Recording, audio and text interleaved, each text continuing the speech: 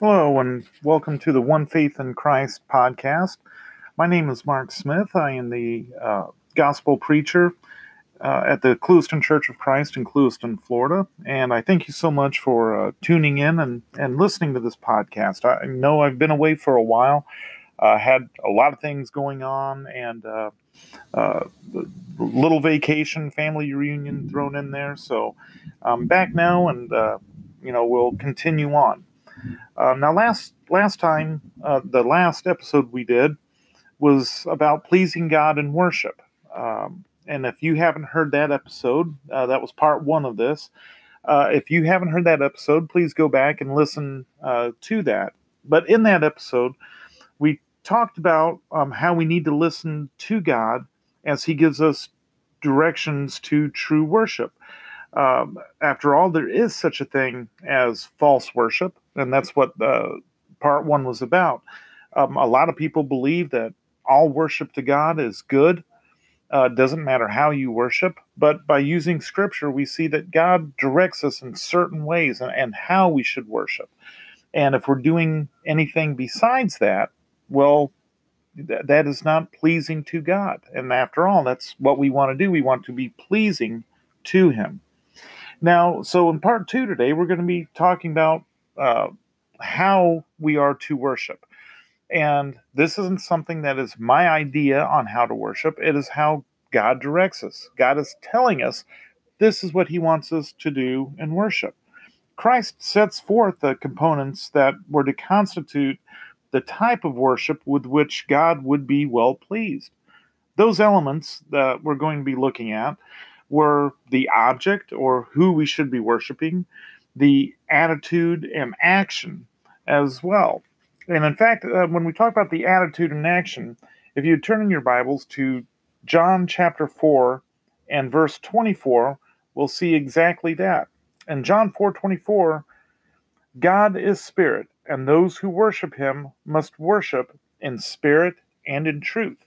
So we see that we're to worship God, but we have to have the right spirit, the right attitude, and do it in the right truth and correctly. You know, a lot of people go to church, go to worship, and their minds aren't there, their hearts aren't in it. They're thinking about what they're going to do after church or where they're going to go eat. You have to be there in the right spirit and the right mind and having the right heart. But, we see that the proper object of worship is, of course, God. The correct attitude is in spirit, and the standard by which acts of worship are to be measured is the truth. So each of these is crucial. Each of these are those true components that we must follow. And again, God has set forth this directive for all mankind to follow. And this is what is acceptable to Him. I know there's a lot of people who worship God the way they want to worship. They throw in entertainment or do things that is not authorized by God. So, what does God say? After all, this is what is so important. Listen to God, listen to the Creator, listen to our Father. What does He say? Well, the first thing, as we talked about, was deity or the object. In Christ's debate with Satan in Matthew chapter 4, Christ declared that only God is worthy of worship. And by the term God there, by the Greek term, the entire Godhead is indicated, meaning the Father, the Son, and the Holy Spirit. And it is that Greek word, God, and this is actually what God means. So, first of all, we have to understand that the Father is deity. So, in Ephesians chapter 1 and verse 3, blessed be the God and Father of our Lord Jesus Christ, who has blessed us with every spiritual blessing in the heavenly places in Christ. So, Father is deity, but also the Son is deity, which, of course, being Jesus Christ. In John 1:1, in the beginning was the Word, and the Word was with God, and the Word was God. That Word that is being talked about there, that was with God from the beginning, is Christ. He was the Word. Whenever he came to earth, he was the Word that was uh, manifested, that it was through him that we learned about God. And so Christ was there from the beginning. But also, the Holy Spirit is part of that deity as well. In Acts chapter 5, verses 3 through 4, we read about the Holy Spirit being part of that deity. But Peter said, Ananias, why has Satan filled your heart to lie to the Holy Spirit and keep back part of the price of the land for yourself? While it remained, was it not your own?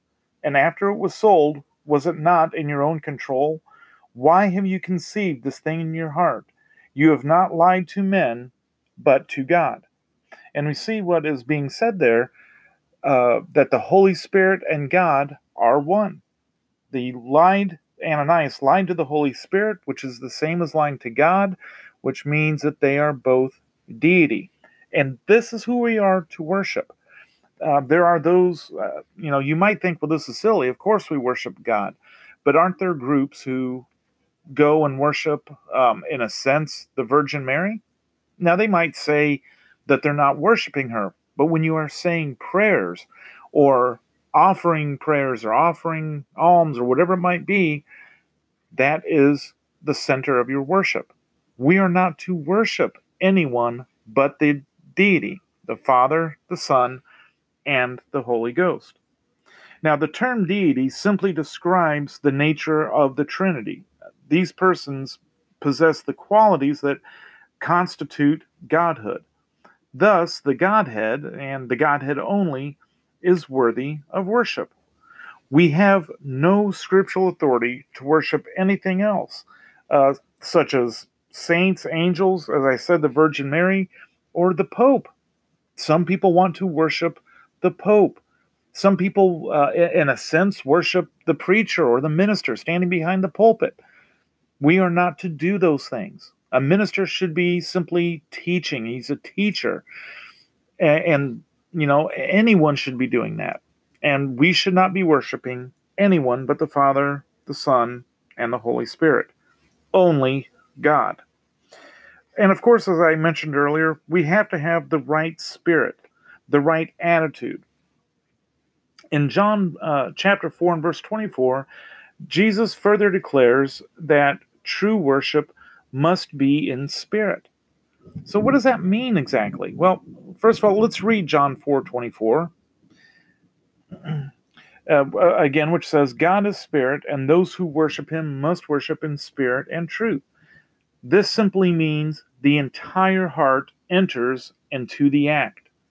You must be there in mind and spirit, the entire heart. There's an Old Testament passage that is extremely similar to John 4:24, and that is found going back to Joshua chapter 24 and verse 14. And in Joshua 24:14 reads like this: Now therefore, fear the Lord, serve him in sincerity and in truth, and put away the gods which your fathers served on the other side of the river and in Egypt. Serve the Lord. Serve him and him only. And that is such a wonderful passage, because in serving him, we need to do as God has told us.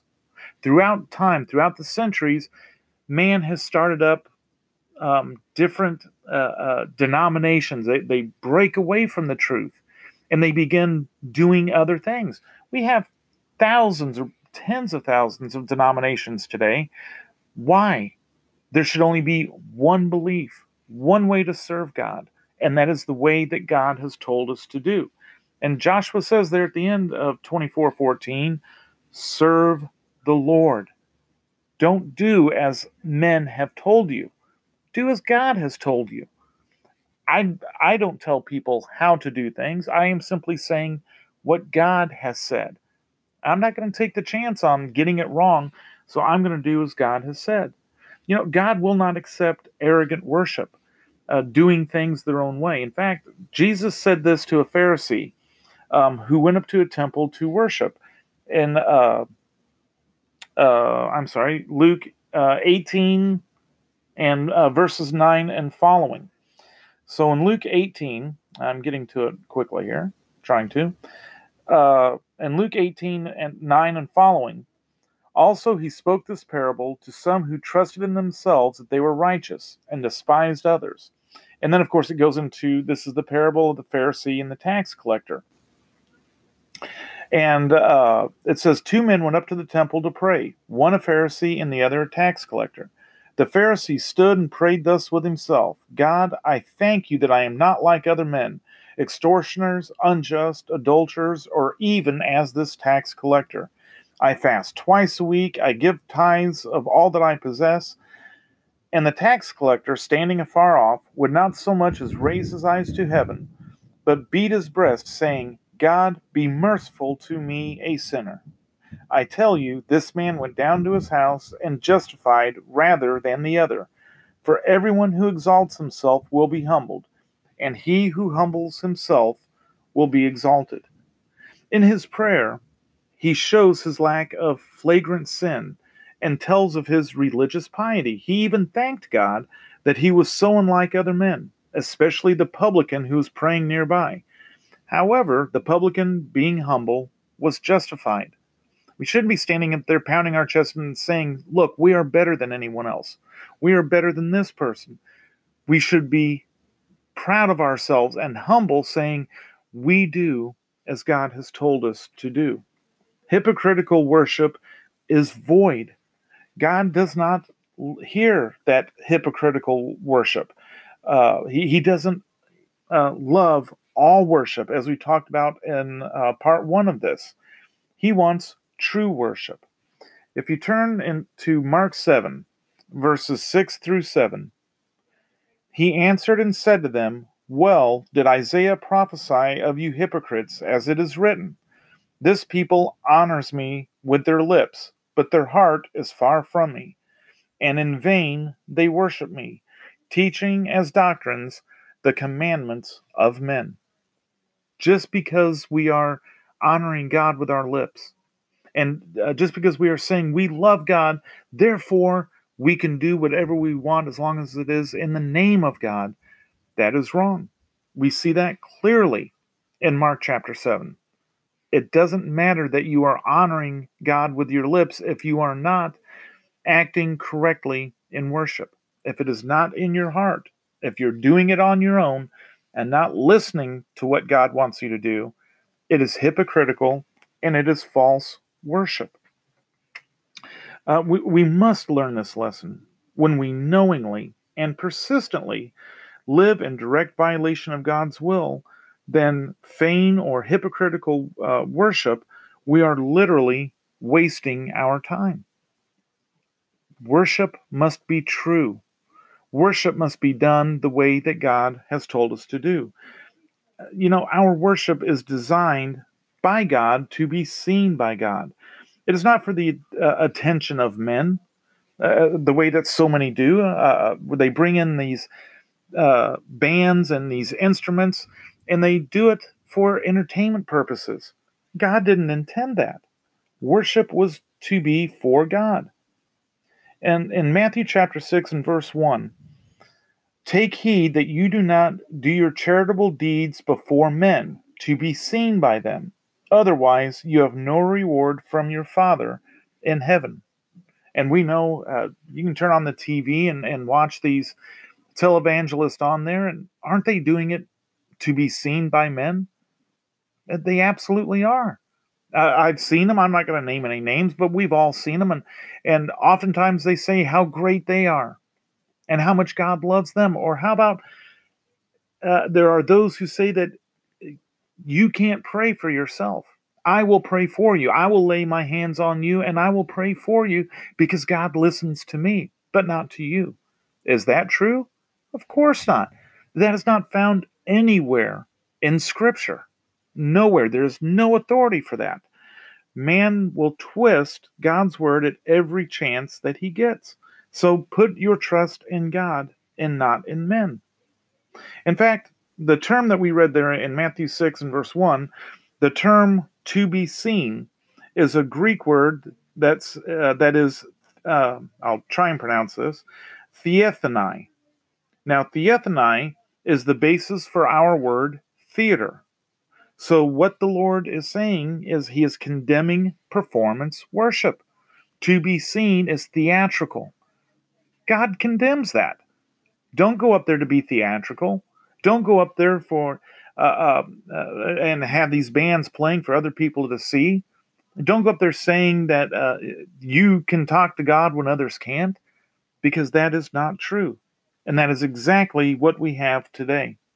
So, knowing whom we are to worship, and we must have the correct spirit, let's just take a couple of minutes now on what God says about the authorized form of worship. And we need to not go beyond that which is authorized. It is so vitally important that we understand that. God has given us these directions and instructions for a reason. And this is the way he wants us to do things. In fact, in 1 Corinthians 4:6, Paul writes, "Now these things, brethren, I have figuratively transferred to myself and Apollos for your sakes, that you may learn in us not to think beyond what is written, that none of you may be puffed up on behalf of one against the other." That you may learn in us not to think beyond what is written. Believe in what is written. What do we have today? We have so many thousands of different denominations believing in different things because one person started that. Is that right? Is that correct? That is not what God said. And Paul says exactly that. And there at the end of the verse, Paul says that none of you may be puffed up on behalf of one against the other. And that is something else that we exactly have today. These preachers who stand up there and they puff themselves up and they'll tell you, you can't talk to God, but I can do it for you. That is puffing themselves up. I am more important to God than you are. Show me in Scripture where that is true. You will not find it. And so you are adding to what God is saying. And so, this type of belief is wrong. The Lord is condemning this performance worship, and we must not go beyond what God has stated. Just believe and listen to Him. So, what are the steps that we should be doing during worship, and that is authorized by God that we find in Scripture? The first thing, and not in any specific order, by the way, this is just what we should be doing. The first thing is the Lord's Supper. We are directed to observe the Lord's Supper every Lord's Day. Every. And 1 Corinthians 16 and verse 2. On the first day of the week, let each one of you lay something aside, storing up as he may prosper, that there are no collections when I come. Now, I apologize. That verse is actually for the offering. But the Lord's Supper takes place every Lord's Day. Every time in the New Testament, whenever the disciples would come together, what were they doing? They were remembering Christ.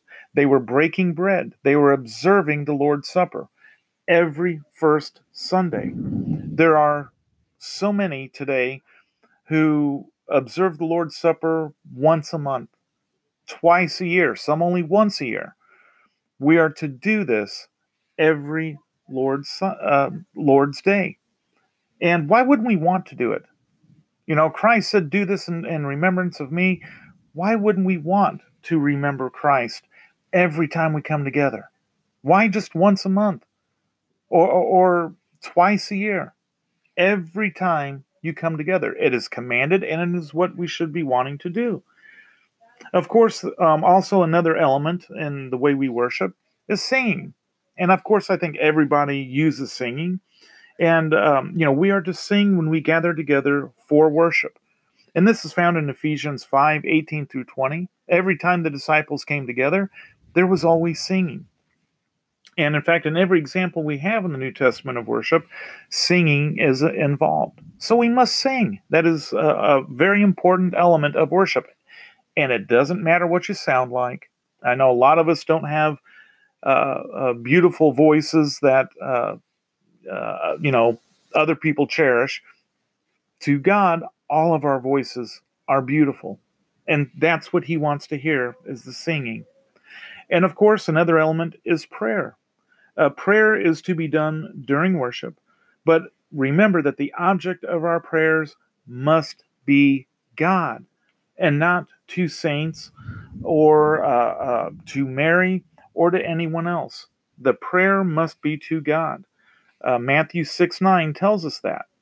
And I wish more people believe that. But in Matthew 6:9, but you, when you pray, go into your room, and when you have shut the door, pray to your Father who is in the secret place, and your Father who sees in secret will reward you openly.